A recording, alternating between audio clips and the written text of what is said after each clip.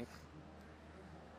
Well, welcome, guys. I want to set a little trajectory for the class and for what we're going to be doing. So the first thing I need to deal with is where the bathrooms are. So if you're here and you don't know where the bathrooms are, straight out the center aisle, gals to the left, guys to the right, and you walk to the wall and just down the stairs. Bathrooms for the girls are on the left, guys are on the right. We have now got about 80 minutes in which we're going to go in this class. So here's the deal for tonight. Feel free to step up and walk out. There's bottles of water just out in the lobby if you need a bottle of water.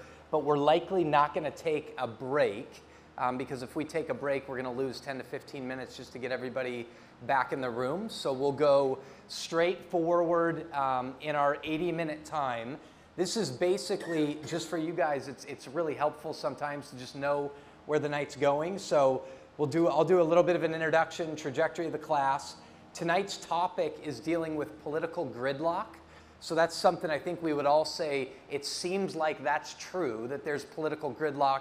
We're going to talk about the whys behind that and a lot about civil discourse, how to talk in a way that's civil. We're going to have some interaction, and then we'll have an interview at the end of the night that you all will be able to participate in as well. Let me tell you something just about the nature of how the class is going to be run. If you're expecting to walk in here and just get lectured to, I'm not the guy that you want teaching the class. You're going to participate in the midst of this, and you're going to participate with people that are around you. I'm going to start by saying this, and you're going to hear this a lot. One of the reasons we're designing this class in a highly participatory manner is that one of the things you're going to hear is that one of the reasons we think that there's political gridlock is that our culture doesn't know how to discuss tough topics anymore. Or there's a level where we don't have a lot of platforms where we can, in a principled way, disagree with each other and even seek to learn from each other, participate as a community together. And when I'm talking about a community, I even mean more than just as a church. Out there in the world, to understand we are a community, we need to come to decisions together to advance our overall community. So because of that, this is going to be an experiential and participatory learning experience so that we might model what some of this might look like. So if you're coming in, this class is going to be more when you walk out about cultivating discernment than it necessarily is mastery. So you're not going to walk out of here and go, man, I have all of those issues mastered. They told me what to believe on this issue, and this issue, and I've got it. And let me tell you, part of that's really good for this reason. There's way too many people in our world that don't think and just are the ones like sitting in the room right now that want to raise their hand and just go, tell me what to believe about politics, right? If the Bible was that black and white about it, I'd tell you. The reality is it isn't. It gives us a lot of wisdom and ways to think. So we want to cultivate that discernment. So let me put an exclamation point on something that I'm afraid too many people do not do, and sadly enough, many Christians don't do, and that's think. I was at a political forum with some Christians about a month and a half ago, and I watched as the guy giving the address very insightfully was going after, and I'm watching a lot of people. There's some people engaged, but there's many people disengaged. And they're flipping through things, and they're looking at their phones, and they're going through all this. And this is going to sound very extreme. But I literally thought to myself, we are talking about really substantial issues that affect culture. And we have people that want comfort and convenience so bad, they just want to be told the answer. And they don't want to have to think for themselves. And I literally thought in my head at that moment, that's how somebody like Hitler gets to power. Is a bunch of people just going, just tell me what to believe. I don't want to think, just tell me what to believe. That's how things like that happen. And I think one of the biggest curses in our culture is that we have adopted and have idols. We hold too tightly to the idea of comfort and convenience, which leads to just little trite statements. Make it as simple as possible for me, break it down into sound bites that we get from our news media, and then that's it. So we believe political ads, or we believe sound bites, and in the end wonder why there's such complexity with it. So if you're coming in here for mastery, you're probably not going to get that from this. And then the other thing is, this is a lot about discernment, not mastery, and also it's about character more than it is deep amounts of competency. Now, you're going to learn stuff in here, okay? There's some things. I'm going to deliver content. We're going to deliver content. There is going to be truth espoused in here. But what we're really after is that in these 4 weeks, you would develop a structure to be discerning, and that you would understand character counts in this stuff. Character really, really counts in this, more than you being after mastery or necessarily deep, deep amounts of competencies. I'm not promoting incompetency, okay, or saying don't master this stuff, but we're not going to be able to do all that. The next thing is, we are encouraging in this class kind of a co-teaching model in the midst of this. So you'll see in the first couple weeks, we'll have some interviews, and right now we have 3 other people that are going to be speaking into this other than just me.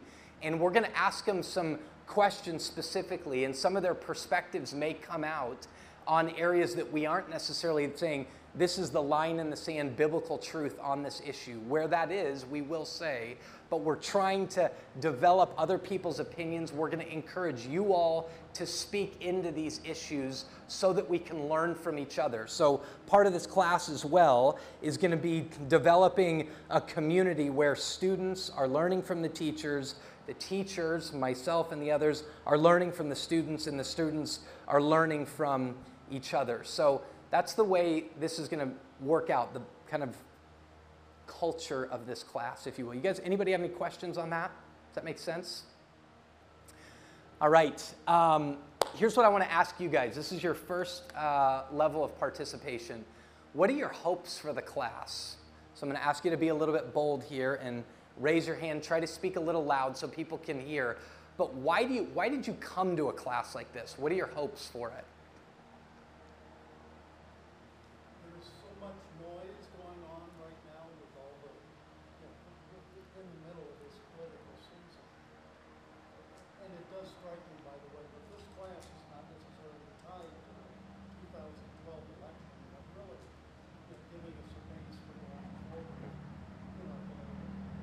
Yeah. And so I like a little, probably some of this course, I guess, to get away from all the noise that's going on. Yeah. So his statement was, there's so much noise going on right now. We're in the middle of an election season, and he said, I know the class isn't directly related to the election season, but I will say this, we are strategically placing it right in the middle of the election season. So it doesn't directly apply to the 2012 election, but we are placing it here. And so his hope is just to develop a little bit of civil discourse in the midst of all the noise and rhetoric. I'd like to take more of the emotion out of who I want to win the election and see what Scripture says about how I should be leaning towards God and allowing Him to make that decision. That's really great. He said, I want to take all the emotion out of who wins the election and begin to seek truth in the Scriptures and say, how does this inform me in such a way that all of this emotion is a little bit tempered by truth? Let's say it that way.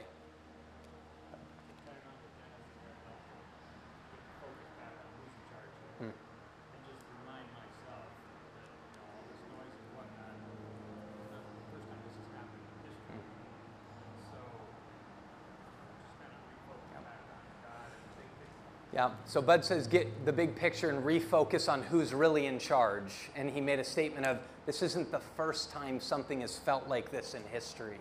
So to remember the sovereignty of God in the midst of it. I'd like to get out of this that from a political standpoint, I can understand better how we can all be in the world, but not of the world. That's great.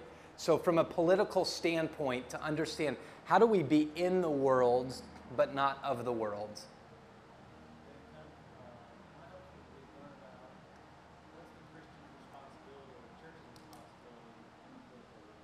That's great. So what is the Christian's responsibility and the church's responsibility in the political community, the political process? What role really do we play? So, just kind of speaking from my generation, people are kind of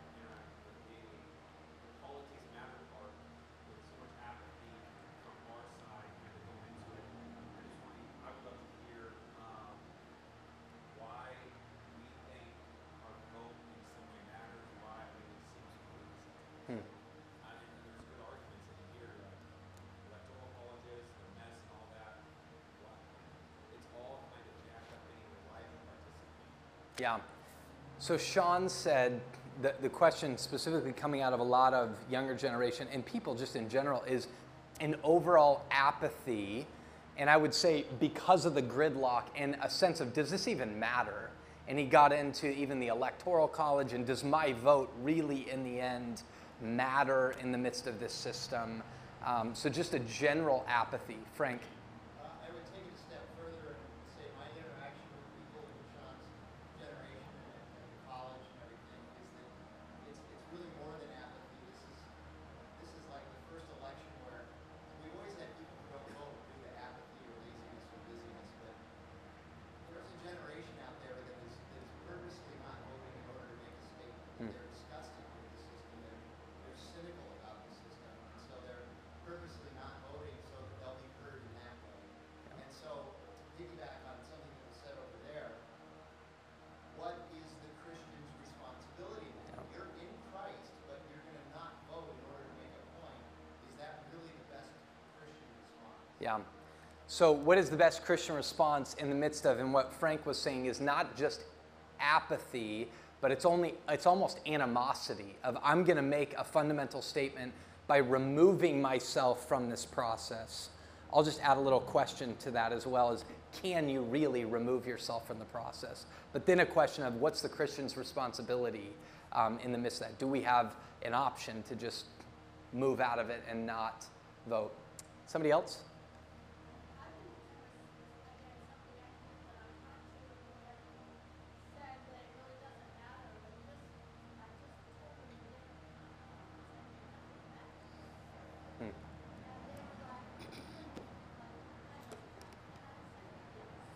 Yeah.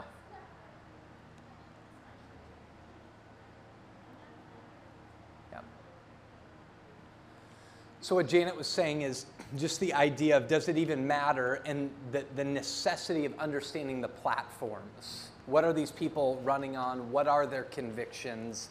And maybe I'd add to that of some people asking the question of even if in the end are they elected, can they really do anything anyways? And is there such a gridlock that can we actually get anything done anyways? I don't know if you're going to go over this or not, but I'm hoping that you do. But I oftentimes run into people that almost take politics as it's their religion. It becomes their belief system. And they speak with a tremendous amount of passion and conviction. And so, and it to the point of argument. And severe debate. And so oftentimes, like, I would love to have a better way of handling those situations, not to engage in that fight, but at the same time engage in a conversation. Yeah, she said there's a lot of people, the first statement she made is a really strong statement of there's many people that approach their politics like it's a religion. I mean, it's a religious conviction, deep amount of passions, but then what she got into is that sometimes their passion is so over the top that you can't even have dialogue about it. You can't even get into it, that it's so, this is the way it is, I don't see it any other way, and they're so deeply passionate about it. We're going to get into that a lot tonight.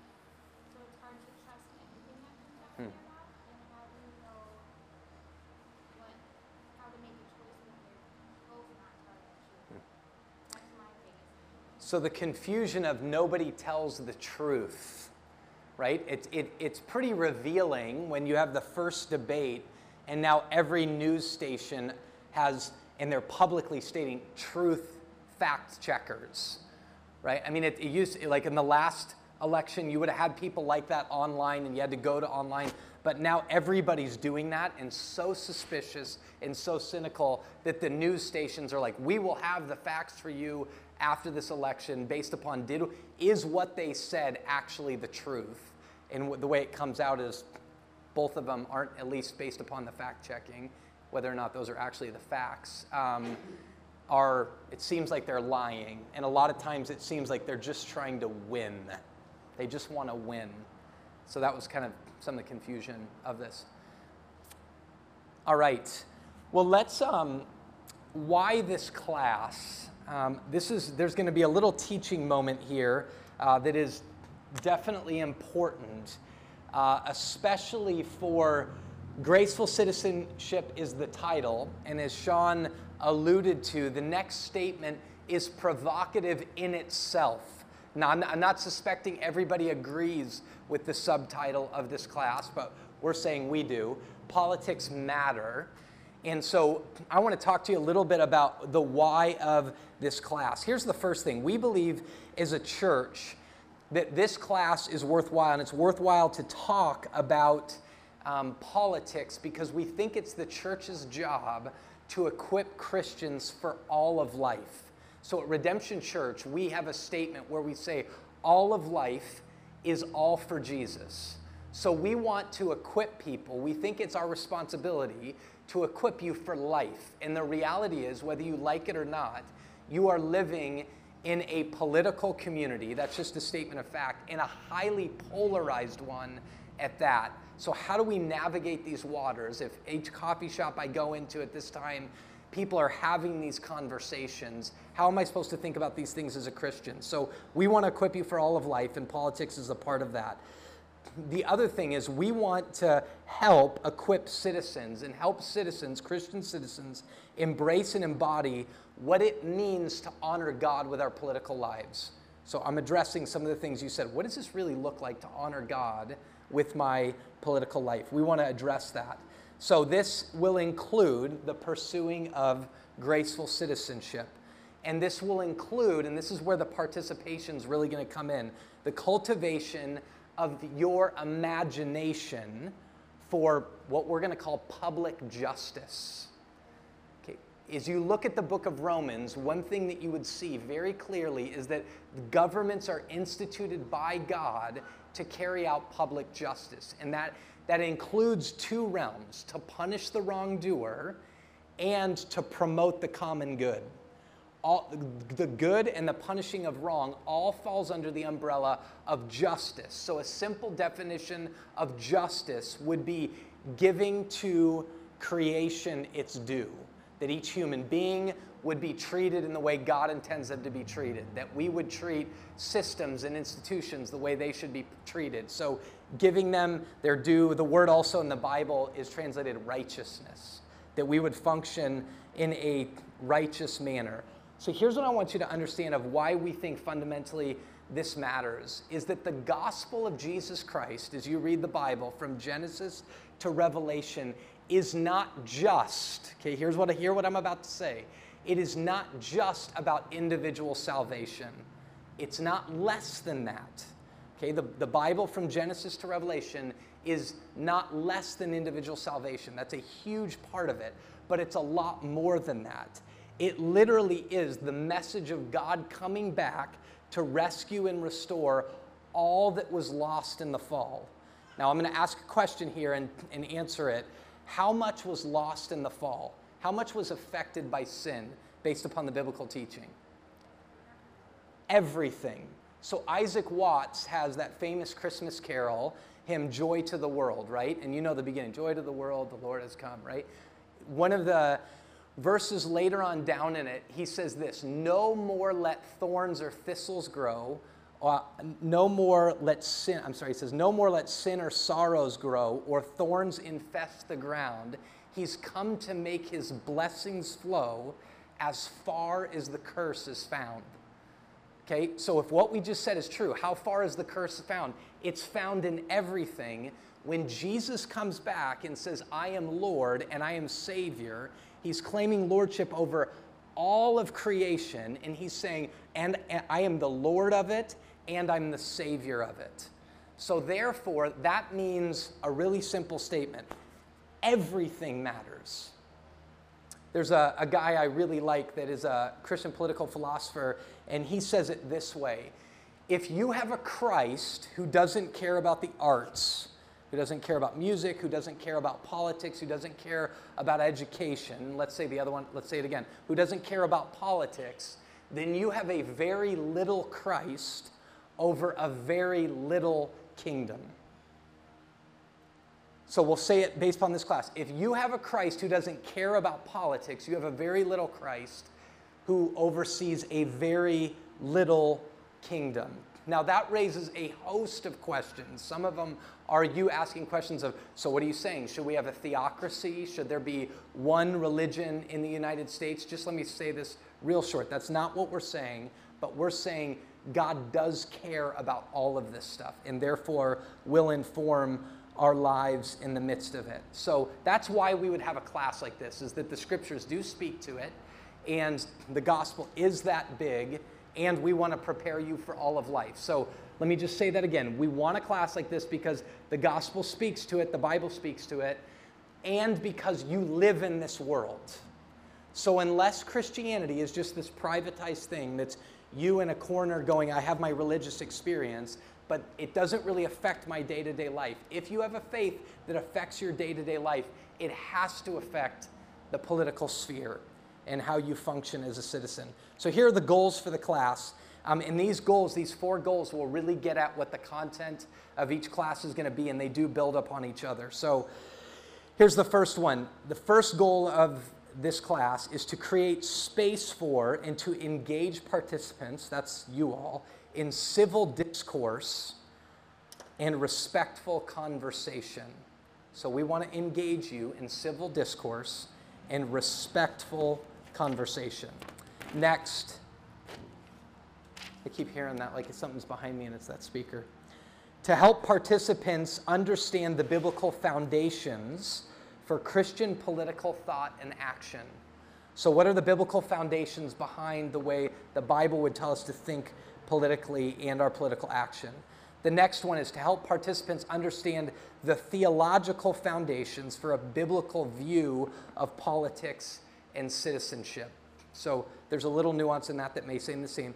And then the last one, to begin learning about and discussing current public policies. So here's what I want to tell you. The first 3 weeks are 3 weeks in a row. Then we're off for Halloween week. We're off the first week in November. The last one we'll do is November 14th. Frank, correct me if I'm wrong on those dates. So it's 3 weeks in a row, 2 weeks off, and then 1 week on. So that last week, one of the topics that we'll talk about, along with other public policy issues, which you will have engaged in discussions about, is this idea of submitting to the governing authorities. This will be post-election, right? Someone will have been elected, and we'll talk a bit about that as well. So that's the goals for this class. So here's what I want to do now. Tonight, specifically, we have got about an hour right now to deal with this big idea of political gridlock. It feels like we're in the midst of political gridlock, and we want to ask the question of why. Why are we in this state of political gridlock? So before we get into this, I have this note down, and I forgot to jump to it, so I want to say this.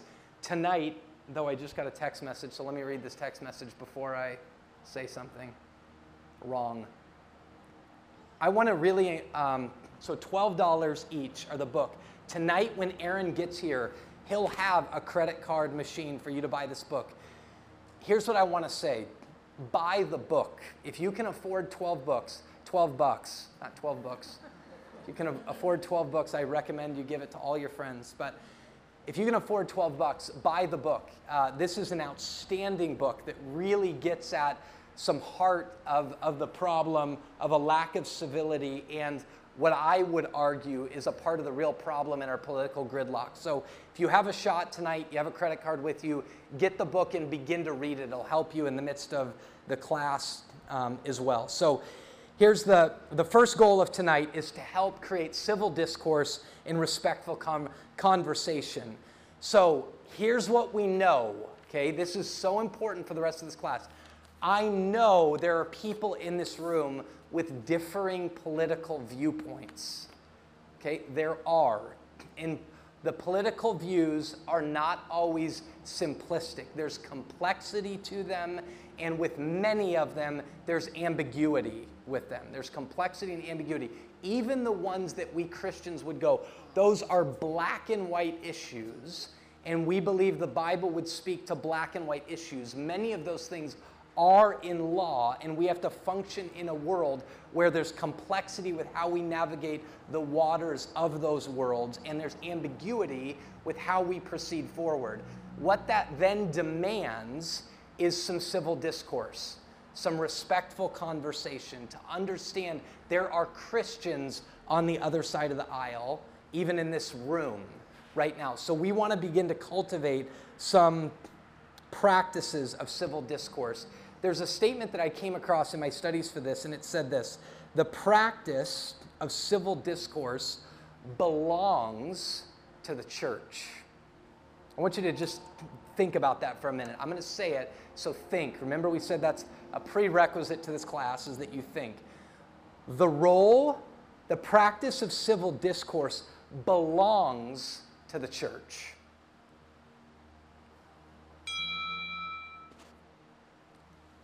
Any thoughts on that statement? I think that's the history of our country. A lot of that discourse was held in places that we consider places of worship in our country throughout a lot of its history. So through a lot of the history, a lot of the political discourse and public, when we say politics, understand we're talking about the public community, that there's a reality of what's happening publicly in the midst of this. We're going to get more into this, but in the history of the church, the church, in the history of the United States, the church has played a significant role in public discourse and in political discourse. So stay on that. The practice of civil discourse, so civil, that's public as well, and civil is the way you engage publicly. Civil discourse belongs to the church. Eugene. The statement implies that you're actually in conversation with people who are different. He said that statement implies that you're actually in conversation with people who are different than you and who disagree with you. Let me ask you this really quick. Somebody defines civil in that statement. The role of civil discourse belongs to the church. What does civil mean? Okay, respectful would be one way to define civil. Civil is also what Eugene said. It demands that you're engaging with people that are different than you. So civil discourse is respectful discourse in the midst of the public sphere. The civitas, right, that Latin word, the civitas, is the public arena. So it's respectful discourse in the midst of the public arena. And this statement says that civil discourse belongs to the church. Go ahead, Walter. No other institution or perspective is under God with limited knowledge of oneself as the church is. And we're explicitly given the image of different types of cells in the body, each of which is going to have a certain I'm not sure I heard the first part, but I think I'm going to get this right, so fill it in if I didn't. But just the image of the body that's given, did you say cells? Yes. Yeah. The different parts of the body. So the different parts of the body, even by Paul's metaphor of how you describe the church, is that it is different. And under a roof like this come people of different generations, of different occupations, of different backgrounds, that the church is made up of a collection of people from the civitas, from the public arena. And so you really can have civil discourse, a public discourse in the church, because you have people from varieties of places in the midst of it. Here's something I want to say. It belongs to the church, civil discourse, and I want to focus on the idea of respectful conversation. Belongs to the church. The church is defined in the Bible as the body of Christ, right? And the people of God. So Galatians 5, I wonder how often we think about the fruit of the Spirit as defining our political discourse. Let me remind you what the fruit of the Spirit is. Love, joy, peace.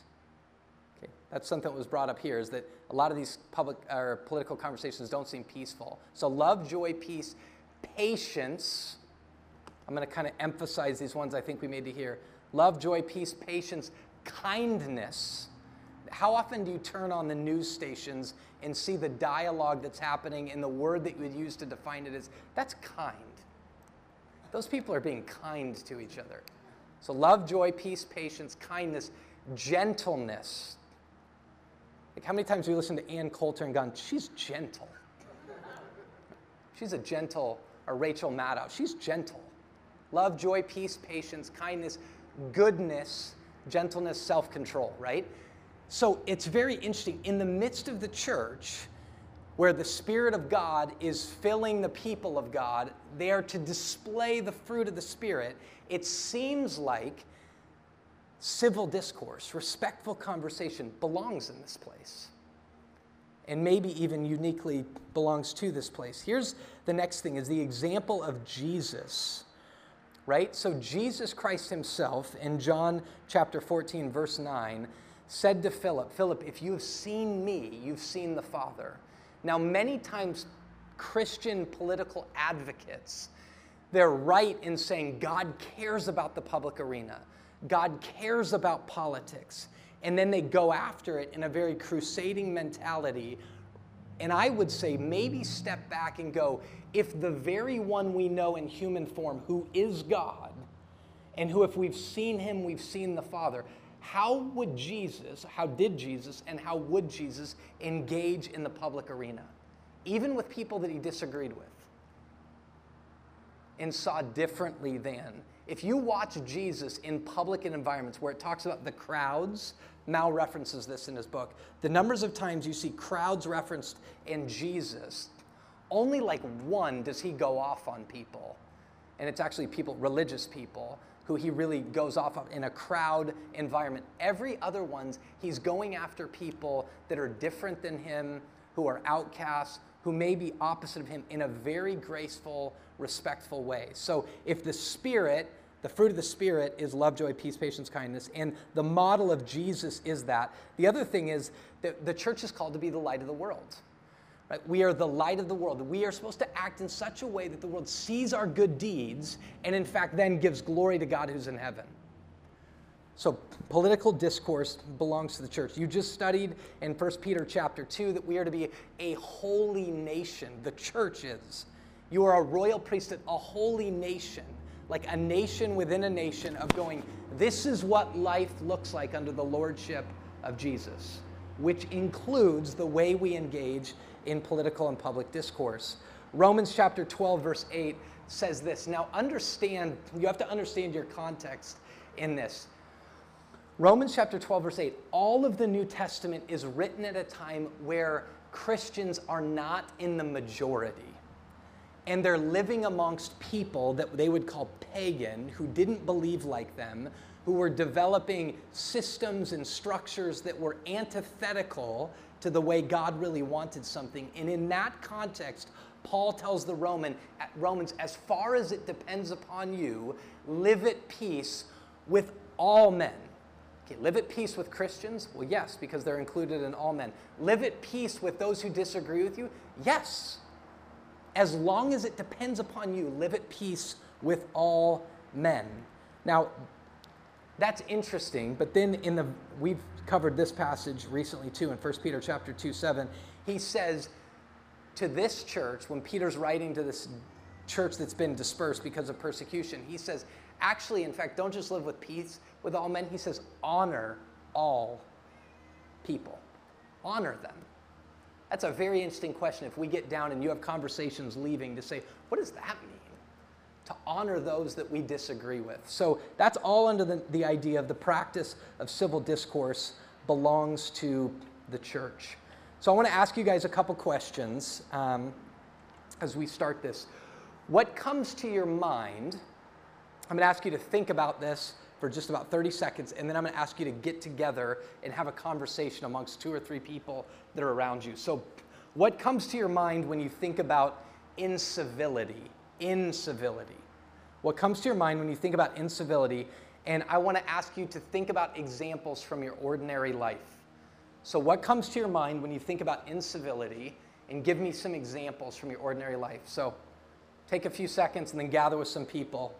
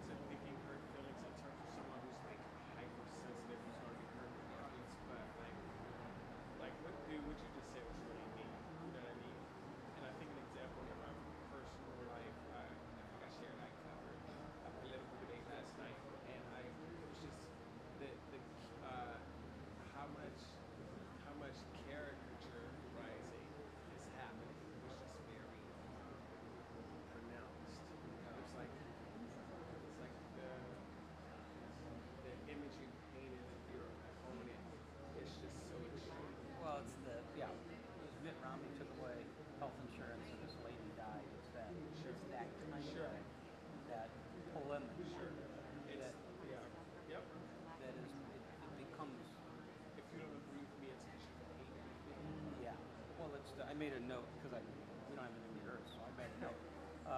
The question, can you be a Democrat and be a Christian? Sure. And that's so filled with all of this. Sure, sure.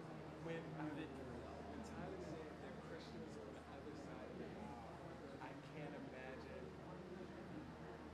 Like that's a new concept for a lot of people. Yeah. And even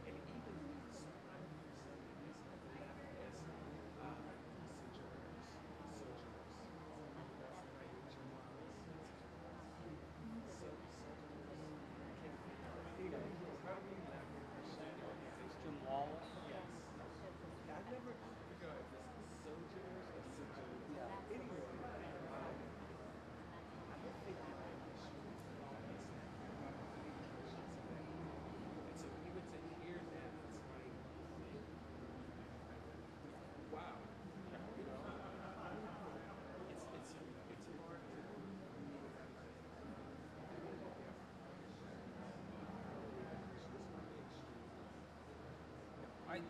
It's hard. In our discussion, we always go, they may be uninformed or they may be, you qualified it by Bible believing. But it's like, if they're there, they don't understand. That's why. Sure, yeah. Rather than go, no, they're just they love Jesus as much as I do. But it's a hard conflict shows the polarization. Right. Because the image that I see in the media is if they exist, I would never agree with them. Yeah.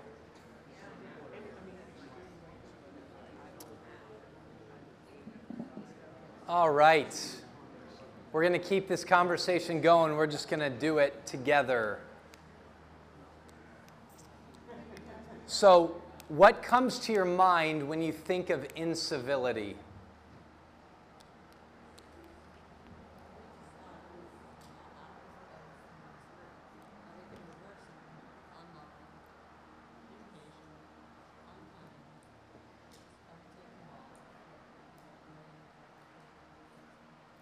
So she said it's just the inversion of the fruit of the Spirit. So if you said the fruit of the Spirit's love, joy, peace, patience, it's being unloving, being impatient, not being kind, being harsh. So it's the inversion of the fruit of the Spirit. Walter. Significant parts of the Psalms and Proverbs. Psalms and what the prophet said in the Old Testament. By our standards, would appear uncivil. Yeah, very interesting. So he said a lot of what you read in the Psalms and Proverbs can, by our standards, look like it's not civil, incivil. What's right before the fruit of the Spirit? But idolatry, sorcery, enmity, strife, jealousy, fits of anger, rivalries, dissensions, divisions, envy, drunkenness, or how Yep. many of those? Envy, dissensions, rivalry? Yeah. That ain't the fruit of the So right before in Galatians 5, the fruit of the Spirit, Paul's laying out an argument of the fruit of the flesh are these things, of which rivalry, jealousy, envy are all a part of, and he's contrasting it with the fruit of the Spirit. One of the things that we kind of talked about was like, notice like the amount of like cutting down, just like tearing one person down to make yourself better. And it's gone away from like maybe a discussion of an issue, but rather if I can cut the opponent down more to make myself look better. Yeah. So he was saying in the political scene, what you're seeing is rather than a legitimate discussion of issues, it's can I tear this other person down? Can I, the way you hear it is smearing. Like if I can smear this person, that's what we'll do. I don't know if you guys have heard in a lot of these talks, even in the last election when Obama was talking about crossing the aisle and doing all of this, a lot of people, there were older people, even within the last 20 years that served in Congress that would sit and say, it used to be that there were aisles and we'd argue, but we'd go out afterwards, hang out together, have a cup of coffee, have a beer together, do whatever, and we were friends. And they literally were saying, that doesn't happen anymore. And fundamentally, why it doesn't happen is we're smearing each other all the time. So when you're going after my character at such a level and trying to unearth all the dirt, it's pretty hard to have a relationship at that level. That's really interesting. Another thing that's very interesting about our culture is, I can't remember what book it was, but I was reading a book and they were talking about how in our culture, when Abraham Lincoln was president, and running for president, you never had, you likely didn't even know what the candidates looked like. So all you had to deal with was what they were proposing in their policies and in their platforms and in their stance. And so you had citizens actually engaging ideas. Now you totally know their face. And in reality, you're going, I don't even know if I know what their platform is. You know, in a lot of ways of what they do from one to another. So that's an interesting statement. What else? I would think that would use other things like sarcasm and just contempt and what you already mentioned in terms of like character, but like tyrant versus character. Yeah. So sarcasm, contempt seem like they're incivil. Can you guys give some examples, just things that you've seen, maybe even just your everyday life, or, I mean, maybe specifically in the political arena?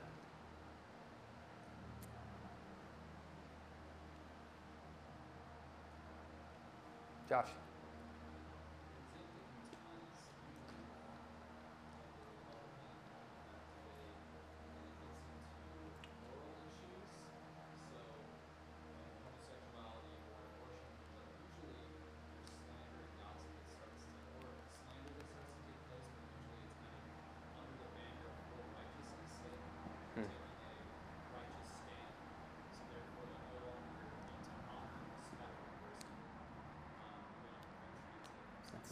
That's pretty interesting. So he was saying when issues come up, they're brought forth, and this is true on both sides, and this is the right or the righteous way.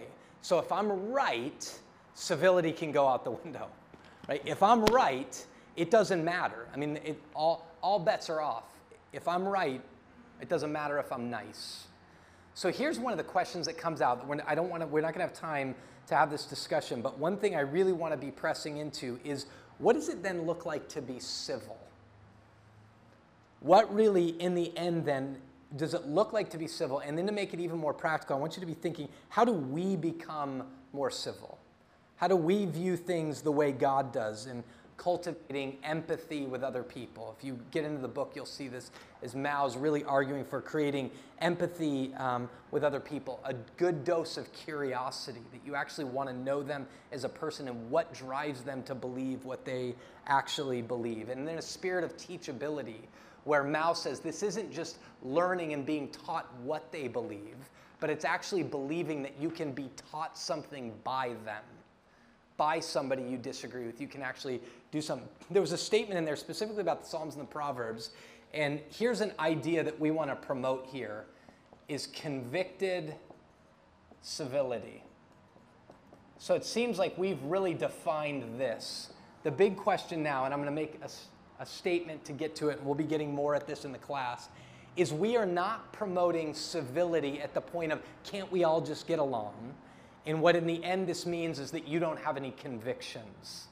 What we're promoting is to say, no, we have deep convictions on policy issues, on platforms, on structures and systems, deep convictions, but we engage in those in a civil way. Political gridlock, one of the things that I'm arguing tonight is that political gridlock is there because we can't even have a conversation about anything anymore. It's so energized, so polarized that we can't even sit and have discourse. And in a country like ours, just so you know, if you sit there and say, we can't do anything anyways, you fundamentally don't understand the system and you don't understand the power of culture. So one of the ways is, one is the church, is that we are to witness to this reality. We are to be witnesses of convicted civility. This is what God intends this to look like. So in a room like this, there's two sides of the aisle. How can we have civil discourse, respectful conversation, and begin to model for people, hey, this actually can happen. And by the way, if you're deeply cynical, it's happened before in our country. For like more of the years of our country, there actually was civility. It didn't mean there wasn't disagreements and there wasn't smearing, but it certainly wasn't at the level that it has been. And I don't say that of, oh, the glory days, but to say it can happen and it can be modeled in the church. And so one of the arguments tonight on the first hand is that political gridlock is there because of a lack of civility. And many of the people who pursue civility and really champion it lack conviction, or the people who have conviction lack civility. And we're saying as Christians, we should have convicted civility. Now, if we walk out of here tonight and you don't feel like you get all the answers, that's why it's a 4-week class. And then I want to remind you that I told you that this wasn't for mastery, right? So we're going to get into it. And we're trying to develop discernment, which necessitates you guys leaving here and thinking about these things. So I want to, we're going to get to our next section of the other reason for political gridlock. And I'm going to invite Tom Schrader up. Frank introduced Tom. Tom is on the leadership team with Redemption Church, was the founding pastor and lead pastor of Redemption Gilbert for 23 years. And just in the past couple weeks, has transitioned the last part of the transition of his lead pastor role, the pulpit, to Tim Mon. And Tim Mon is now the lead and preaching pastor there. Tom's sitting on the leadership team and has cared about politics kind of pre-conversion days all the way through, has some really insightful thoughts to bring. So you guys welcome Tom. Well, we'll see. Not sure what I have here. My cries, but we'll see. Good evening. Good to see you. I'm going to get a music stand. Yeah. Here, Tom, I'll get it. Thank you.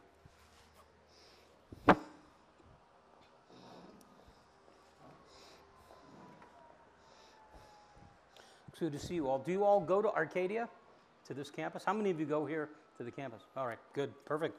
A ton of you. Well, it's great to be here with you. I was here a few times when we first did our merger, what was it, a little over a year and a half ago. So some of you are familiar faces, and to be able to see you is great. I made some notes. We have rehearsed nothing, Zero. which will become painfully apparent to you in about 30 seconds. But I made some notes while you were talking that may or may not work, so that's why I wanted to keep them. Here's the first thing I'd love to start with is talk about, in your mind, why politics matter, because I know you think they do. So for a Christian... Well, they matter for probably the biblical case that you guys are going to build in the next couple of weeks. But from a practical perspective, Tyler and I were talking a couple of weeks ago, and I made the observation, the minute you get engaged in the issues you care about, you're going to get almost inevitably pulled into politics or policy. So you're upset about the schools your kids go to, the curriculum they have. Well, the solution to that is to begin to deal with the school board, then the frustration. You begin to care. Bourbon Circus wants to move from down here to up here, and now you have a strip club in that mall, and you're going, we don't think that's good for us. Well, that's going to thrust you right into the city council and politics. You begin to care about people who are hurting around you, and you want to do something as simple as provide some sort of transition housing for you. That puts you under government regulation. So the opportunity that's there, the responsibility we have to be part of really infecting the whole world and participating in the kingdom of God, which is reign over everything. It just seems odd to me to go, arts matters, school matters, business matters, and politics doesn't matter. I think it has that sloppiness to it, and sometimes we confuse, and I see why it happens, but I think a lot about policy and how much that affects just how we live, and that would drive, honestly, how I would vote. So where we don't want to tell you, or I wouldn't want to tell you necessarily who to vote for, I would tell you how I think you should arrive at casting a ballot. So to me, that's why it matters. And God put you in this country with this system, and I think is legitimately concerned about the culture, we need to participate in. So it matters on that scale at every level. I think it's very interesting what he said about if you care at all, whatever your issue is, you want to promote the arts in school, or you care deeply about justice and poverty and justice being given to the oppressed, you're going to get political. I have a friend of mine that works downtown with a ministry that long time has just tried to meet the needs of this community, high immigrant population.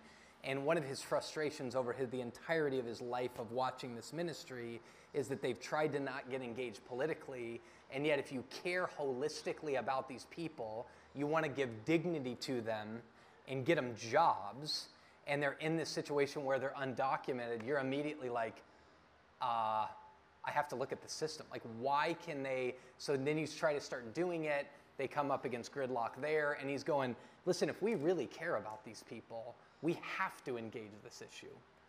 You know, we have to begin to get in. So there's a real practical side. There's a theological one, again, like Tom said, that we'll build. Tom, we were talking after the convention, the conventions, and you made an assessment that I felt like was incredibly insightful based upon the Republican National Convention and Mitt Romney. Just share that and your conclusions.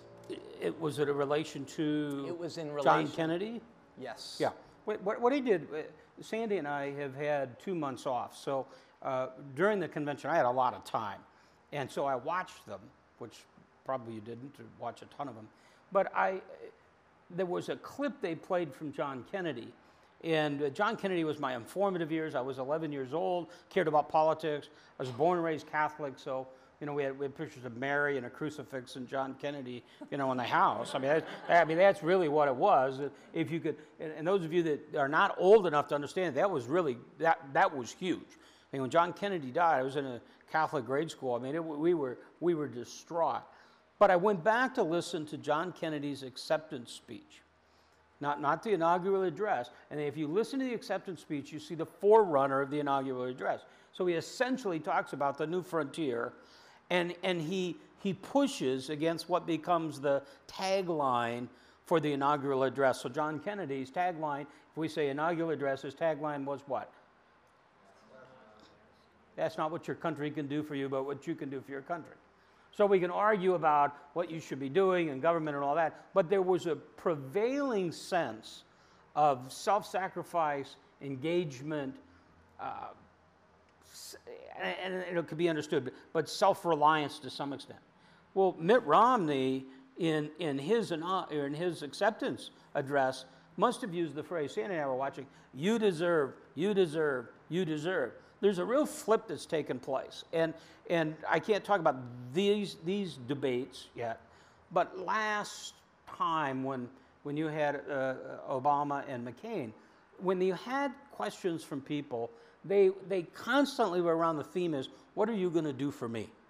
And part of this shift that's taken place, and it's what Romney was trying to say with his 47% that he misspoke, mischaracterized, whatever, is that you had a sense of, we're in this together and I have a contribution to it. So I use even the Army.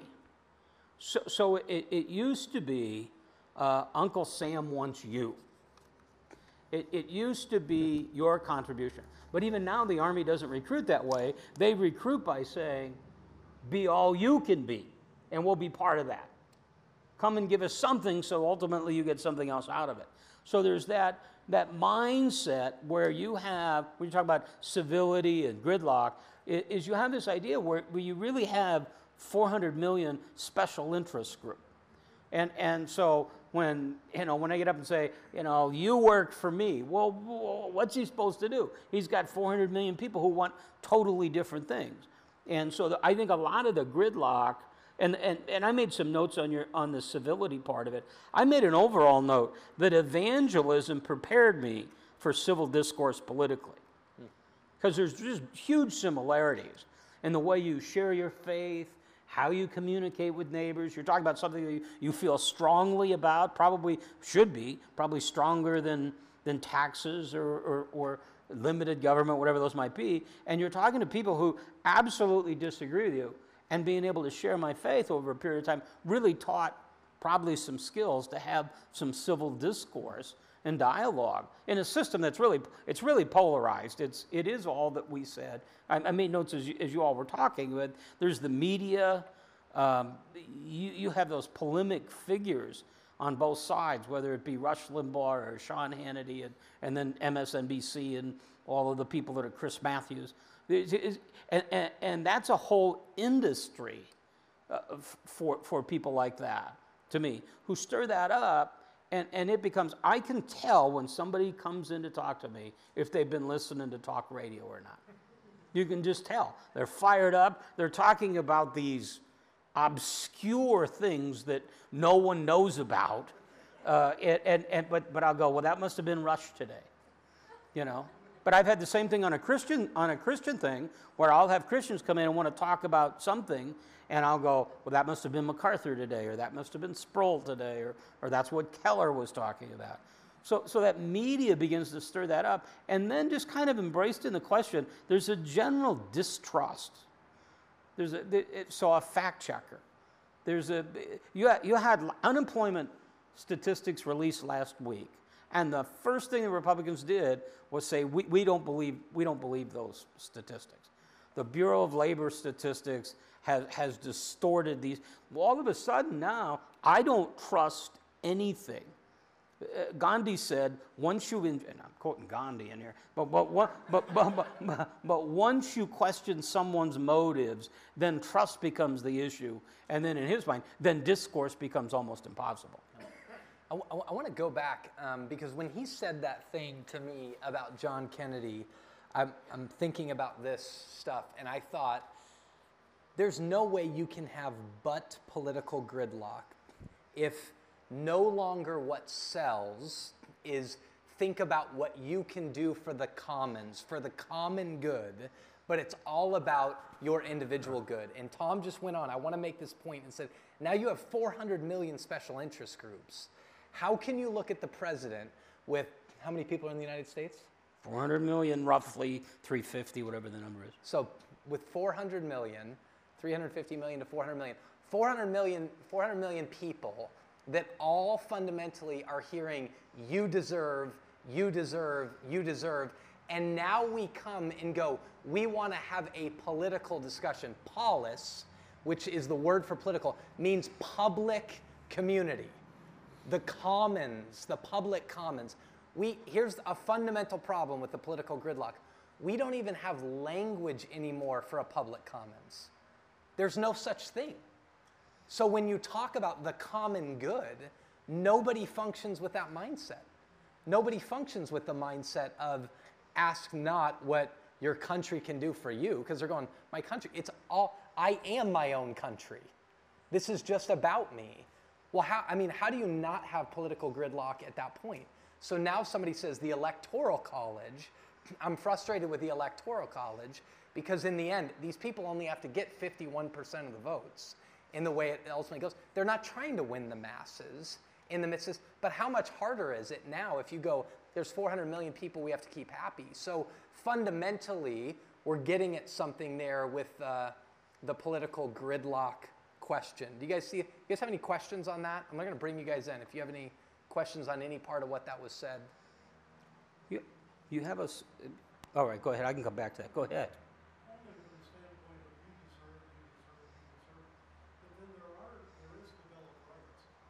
Sure.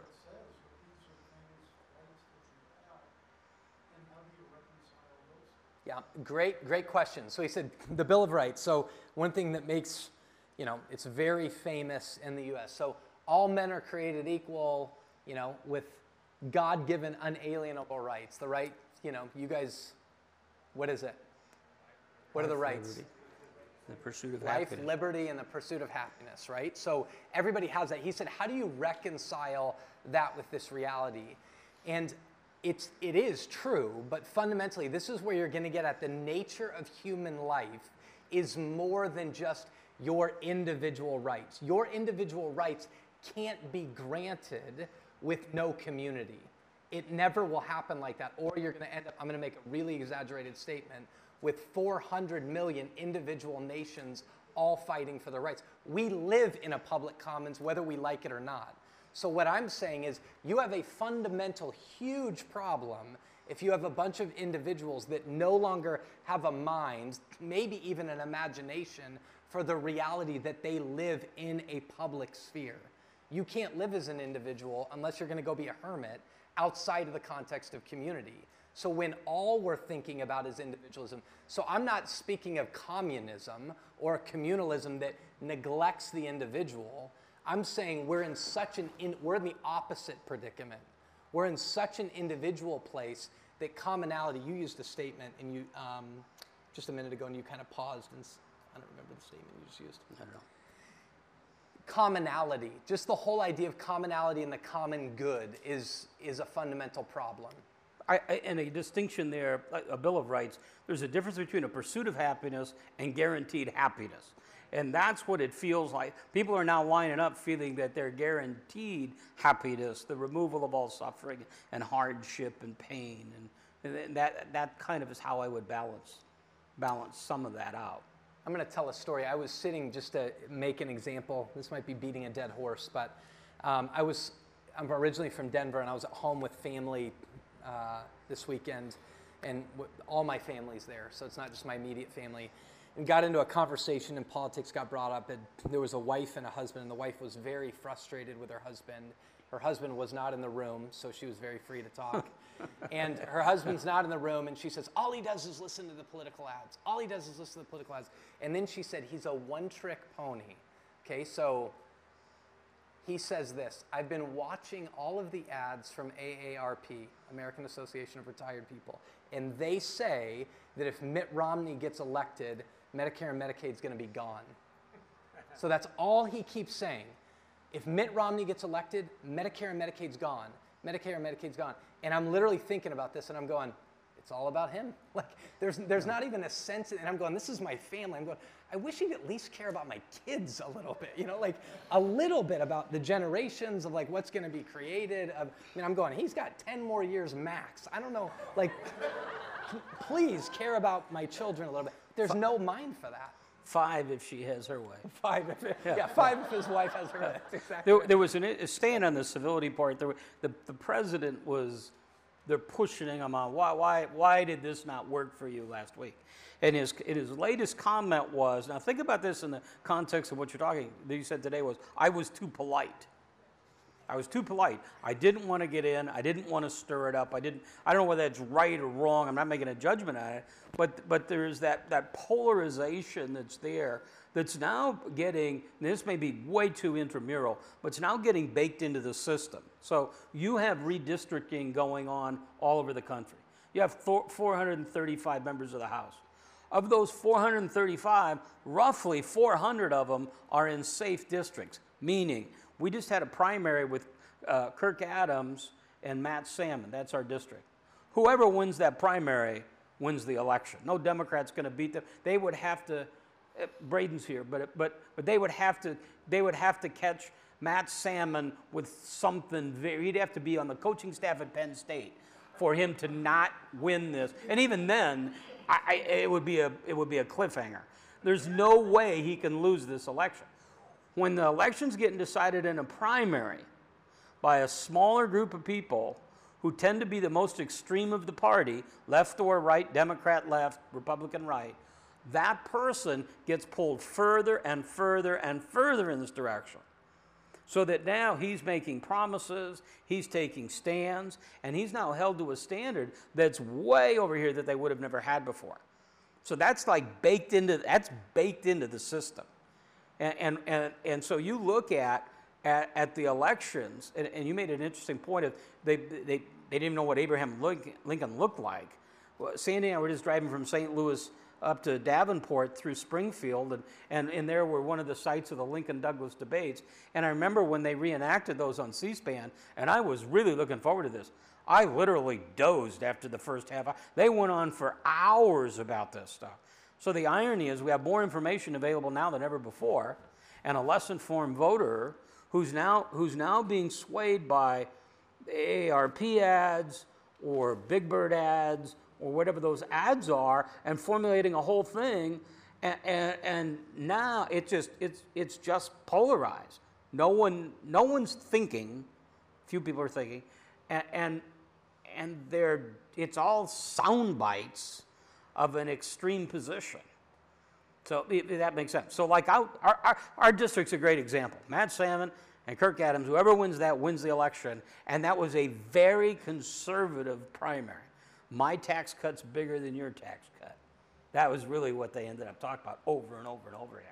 So you have all those things kind of at play in the system, that civility is broken. And it's a microcosm of the culture. There's no civility in the culture. So if you're in a restaurant, the guy next to you is by himself, he's talking on that cell phone, totally disrespectful of you or anybody or anything around. Nobody holds the door.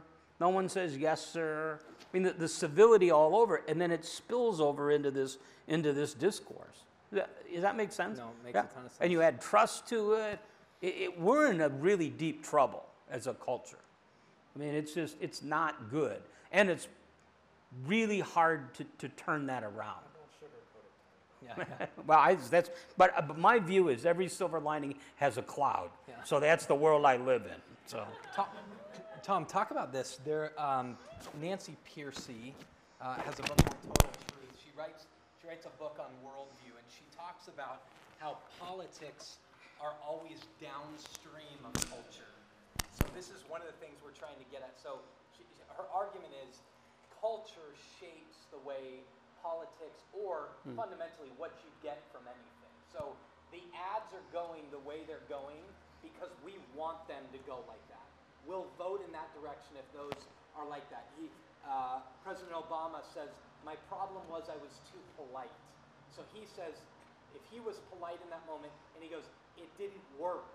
So the answer, I'll no longer be polite, because the people don't want me to be polite. The people don't want this. So her argument is culture shapes politics, so therefore work at politics. I would like you to talk about the inverse of that, because I think a lot of people hear that and then go, well, it's not worth to engage in the political process because culture shapes it. We should just start working at culture and not worry about politics, because this is never going to change until we work at culture. well, I would never make a delineation either or. But I would say if what you're asking is politics shaping what we're engaged in, politics begins to shape everything. If you say policy, I'm more comfortable with policy. But I mean, it shapes your schools. It shapes it shapes how much water you have in your toilet, whether you have 2 gallons or 0.7 gallons. I mean, it shapes all of those things. Now, the exercise of it becomes, I think, a picture of the culture it's in, if that's what you're getting at. So the discourse of it. I mean, the reason there's negative ads is because they work. So you use your uncle as an example. I mean, this guy, you honestly think Mitt Romney's going to get rid of Medicare and Medicaid? You think he could get some bill passed that's going to, my complaint would be nobody could ever get that done, which is part of the problem. So it's that kind of shaping. I'm not sure I answered your question, but it's that kind of shaping of the politics that really influences the culture you're in. You have, again, back to my cloud, you have this, if we don't, Sandy and I were talking about this, if you don't fix K through 12, you are screwed as a nation. So every 7 seconds, a student drops out of high school. Think about that. Every 7 seconds. So half the kids roughly that enroll in high school graduate. Well, they're not going on to be CEOs and all these other. Well, there's a whole. How does the culture absorb that? How does the government and the policy that we're in, the system that we have, how does that support that?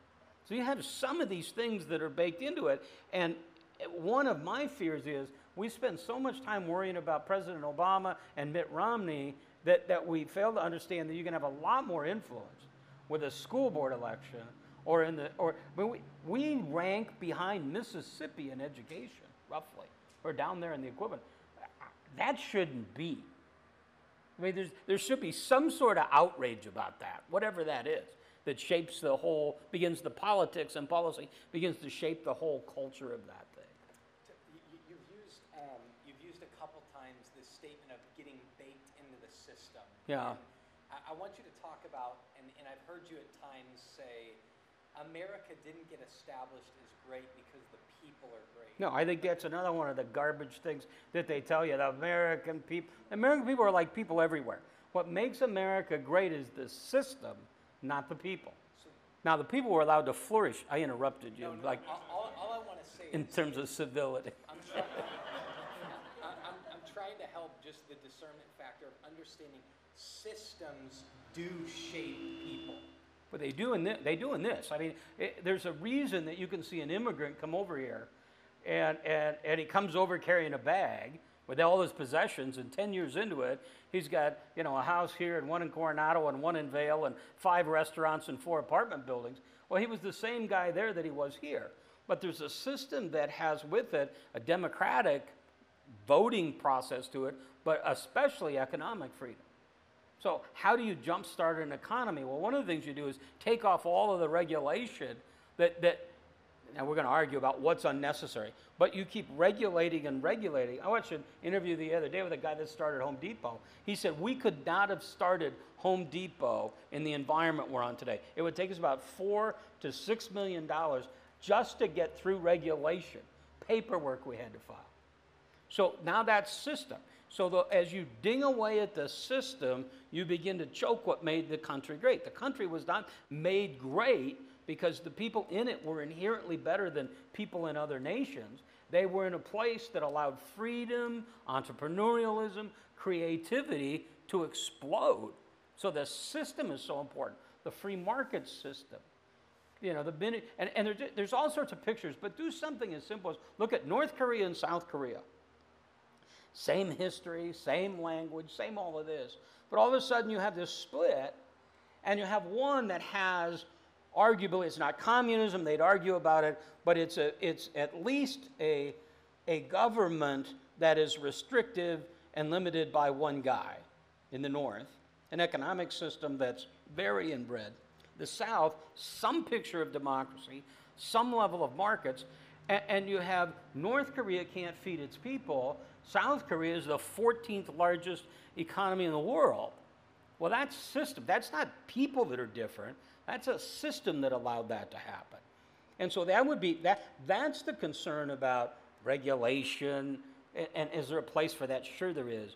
But pretty soon, there was a great line that was in the Republican convention. They used it and never used it again. They said, we're going to have a system where everything is free except the people. And I thought, that's interesting. So we're going to keep giving everything away. We're going to radically change the system. And so that's always been a big deal for me. But it's not popular if you're running for something to say, the American people aren't better than anybody else in the world. But I don't think they are inherently. I mean, I don't think you got a gene in the American water and in the American people that's different than the people in the world. You put people in an environment with freedom, and you're going to see the best. You'll see the worst, but you're going to see the best of people too.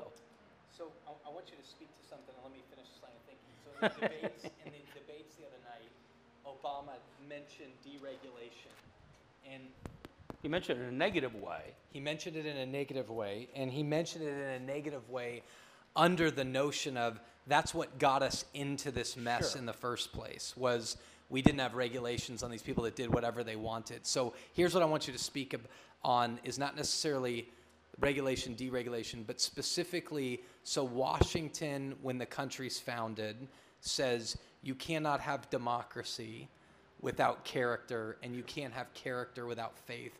Adam Smith says virtually the same thing about the economy, of going, this fundamentally doesn't work if you don't have a people of character. Yeah. So I'd love to just hear you talk about that. Okay, you have two different things in there, but the idea of regulation, government has a role. Then they have some level of regulatory role and oversight role. I mean, we argue. I have friends who are much more conservative than I am, and they tend to butt up against almost libertarianism, where they don't want any rules. So I would say the government has a role in making sure, this gets goofy here, in making sure that a restaurant is clean and your food is safe. My friends would say no. Let people eat there and get sick, and they'll shut that dog down, and it'll be more effective than anything else. And there's probably some argument there. But what is that role of regulation? You're always dealing with the sinfulness of man. So it doesn't matter how much regulation you'll have. Here you go. The president uses this all the time. I want to close the tax loophole. Well, that sets me off like a rocket. It's what loophole can there be? You made a tax law. If I fulfill the law, it's nothing illegal. One man's loopholes, another guy's deduction. But that whole idea of regulation, and to the best you can, that's why you push it down as far. So here would be my answer to education. You can reform it to your green. You're going to have all these rules. You're going to test kids. They're going to cheat. The teachers are going to cheat. Principals are going to cheat. Give the kid a voucher. Let the kid go to the school, and let the schools produce what they're going to produce. So there's a role for regulation, but you're dealing with the sinfulness of man. And it's really interesting. The one thing about a free market and capitalism is that the one economic system in the world that assumes you will do what's best for you. I assume in a transaction you're going to do what's best for you. Even if you give me a good deal, you're giving me a good deal because you think I'll tell Tyler, you need to go over here. So there's that regulatory nature, that limiting factor that is best done by markets and individuals the best you can, if that makes sense. No, that's great. I want to honor your guys' time, so we have 2 minutes. I want to do 2 concluding things that we mentioned on political gridlock, specifically of just you understanding what we were trying to get out of tonight.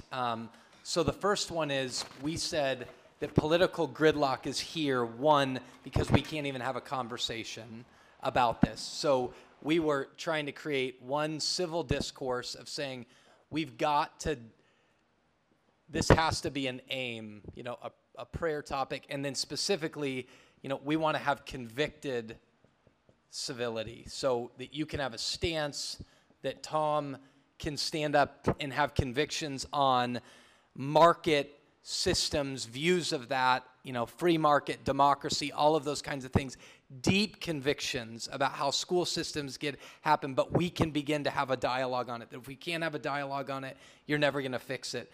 And then I'm just going to say this, the big one that we were getting at when he made the observation about Kennedy, right, and 400 million special interest groups is, I'm going to make it really simple, is selfishness. Is that people are fundamentally absorbed in themselves with no idea of how to think about the common good. Now, we said here, we're going to make biblical foundations and theological ones. Here's a theological foundation. Now, think with me for a minute here. If we believed that all of the world was created by God, okay, a God, right, and he created everything, that means his print is on everything, is on the entire cosmos, right? It's made. And we as human beings are the only thing in creation that's made in his image, right? Now, God is triune, Father, Son, and Holy Spirit, which means he's both a community and individuals. If you understand the Trinity and the way the Bible teaches it, the Son is not the Father, and the Father's not the Son, right? The Spirit is not the Son, and the Son's not the Spirit. So you have community and individuality in the Trinity. If this is the true story of the whole world, in which God is the Lord over all of this, and we look at a problem, it's going to be fundamentally at the core. Now, we're Christians here, and we're speaking from a biblical worldview. It's a God problem. And what I'm submitting to you is one of our huge problems is we don't even have a thought of the common good anymore. It's all individual. Now, this was the answer to that question. I'm not saying get rid of the individual, because that's not godlike either. But we have to begin to develop, what does it look like to talk about the common good? And the common good in the 21st century, where we do live in a pluralistic society with people of different views. What does that look like to be a public commons where not everybody believes the same things? Where not everybody has the same view of economics, where not everybody has the same view of education, where not everybody has the same view of religious ideas. That's one thing. That's a theological idea. The other one is Jesus, right? So Jesus himself in Philippians chapter 2 talks about, and he's the essence of what it means to be human. And he talks about you need to consider the needs of others as more significant than yourself. So if all anybody's thinking about, this is another idea, if all anybody's thinking about is themselves and their own best interest, it's not even based upon what Jesus says in their own best interest.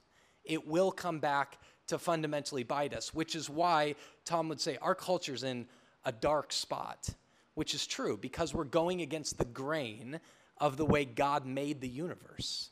Fundamentally, it won't work out like that. So we'll leave on that front the desire to prayerfully say we want to be able to create civil discourse, a real look at the way we view politics, how much of it is just solely through an individualistic lens. So there's a challenge to think about it in a common good lens. We're going to have some moments in here more in the preceding weeks where we get in some groups and really have some dialogue to model civil discourse, where we'll have opportunities to get deeper into some issues as well. But the next couple weeks, we're going to try to build a biblical framework for what does the Bible really say about government and engaging in public life. So let me pray and we'll head out. Father, thank you for your grace and mercy. I just pray and thank you for the reality that you gave us minds and you enabled us to think. God, I pray against our tendency to just try to make things trite or comfortable and convenient. God, let us think with the minds that you've given us. We humbly admit we do not have all the answers. And God, we want to be civil people. But God, give us convictions and the right convictions and lead us into truth. We know that your word is truth, but God, give us wisdom in all of the areas that your word doesn't speak directly to, but God gives us the wisdom to think them through. In Jesus' name, amen. Guys, have a good week.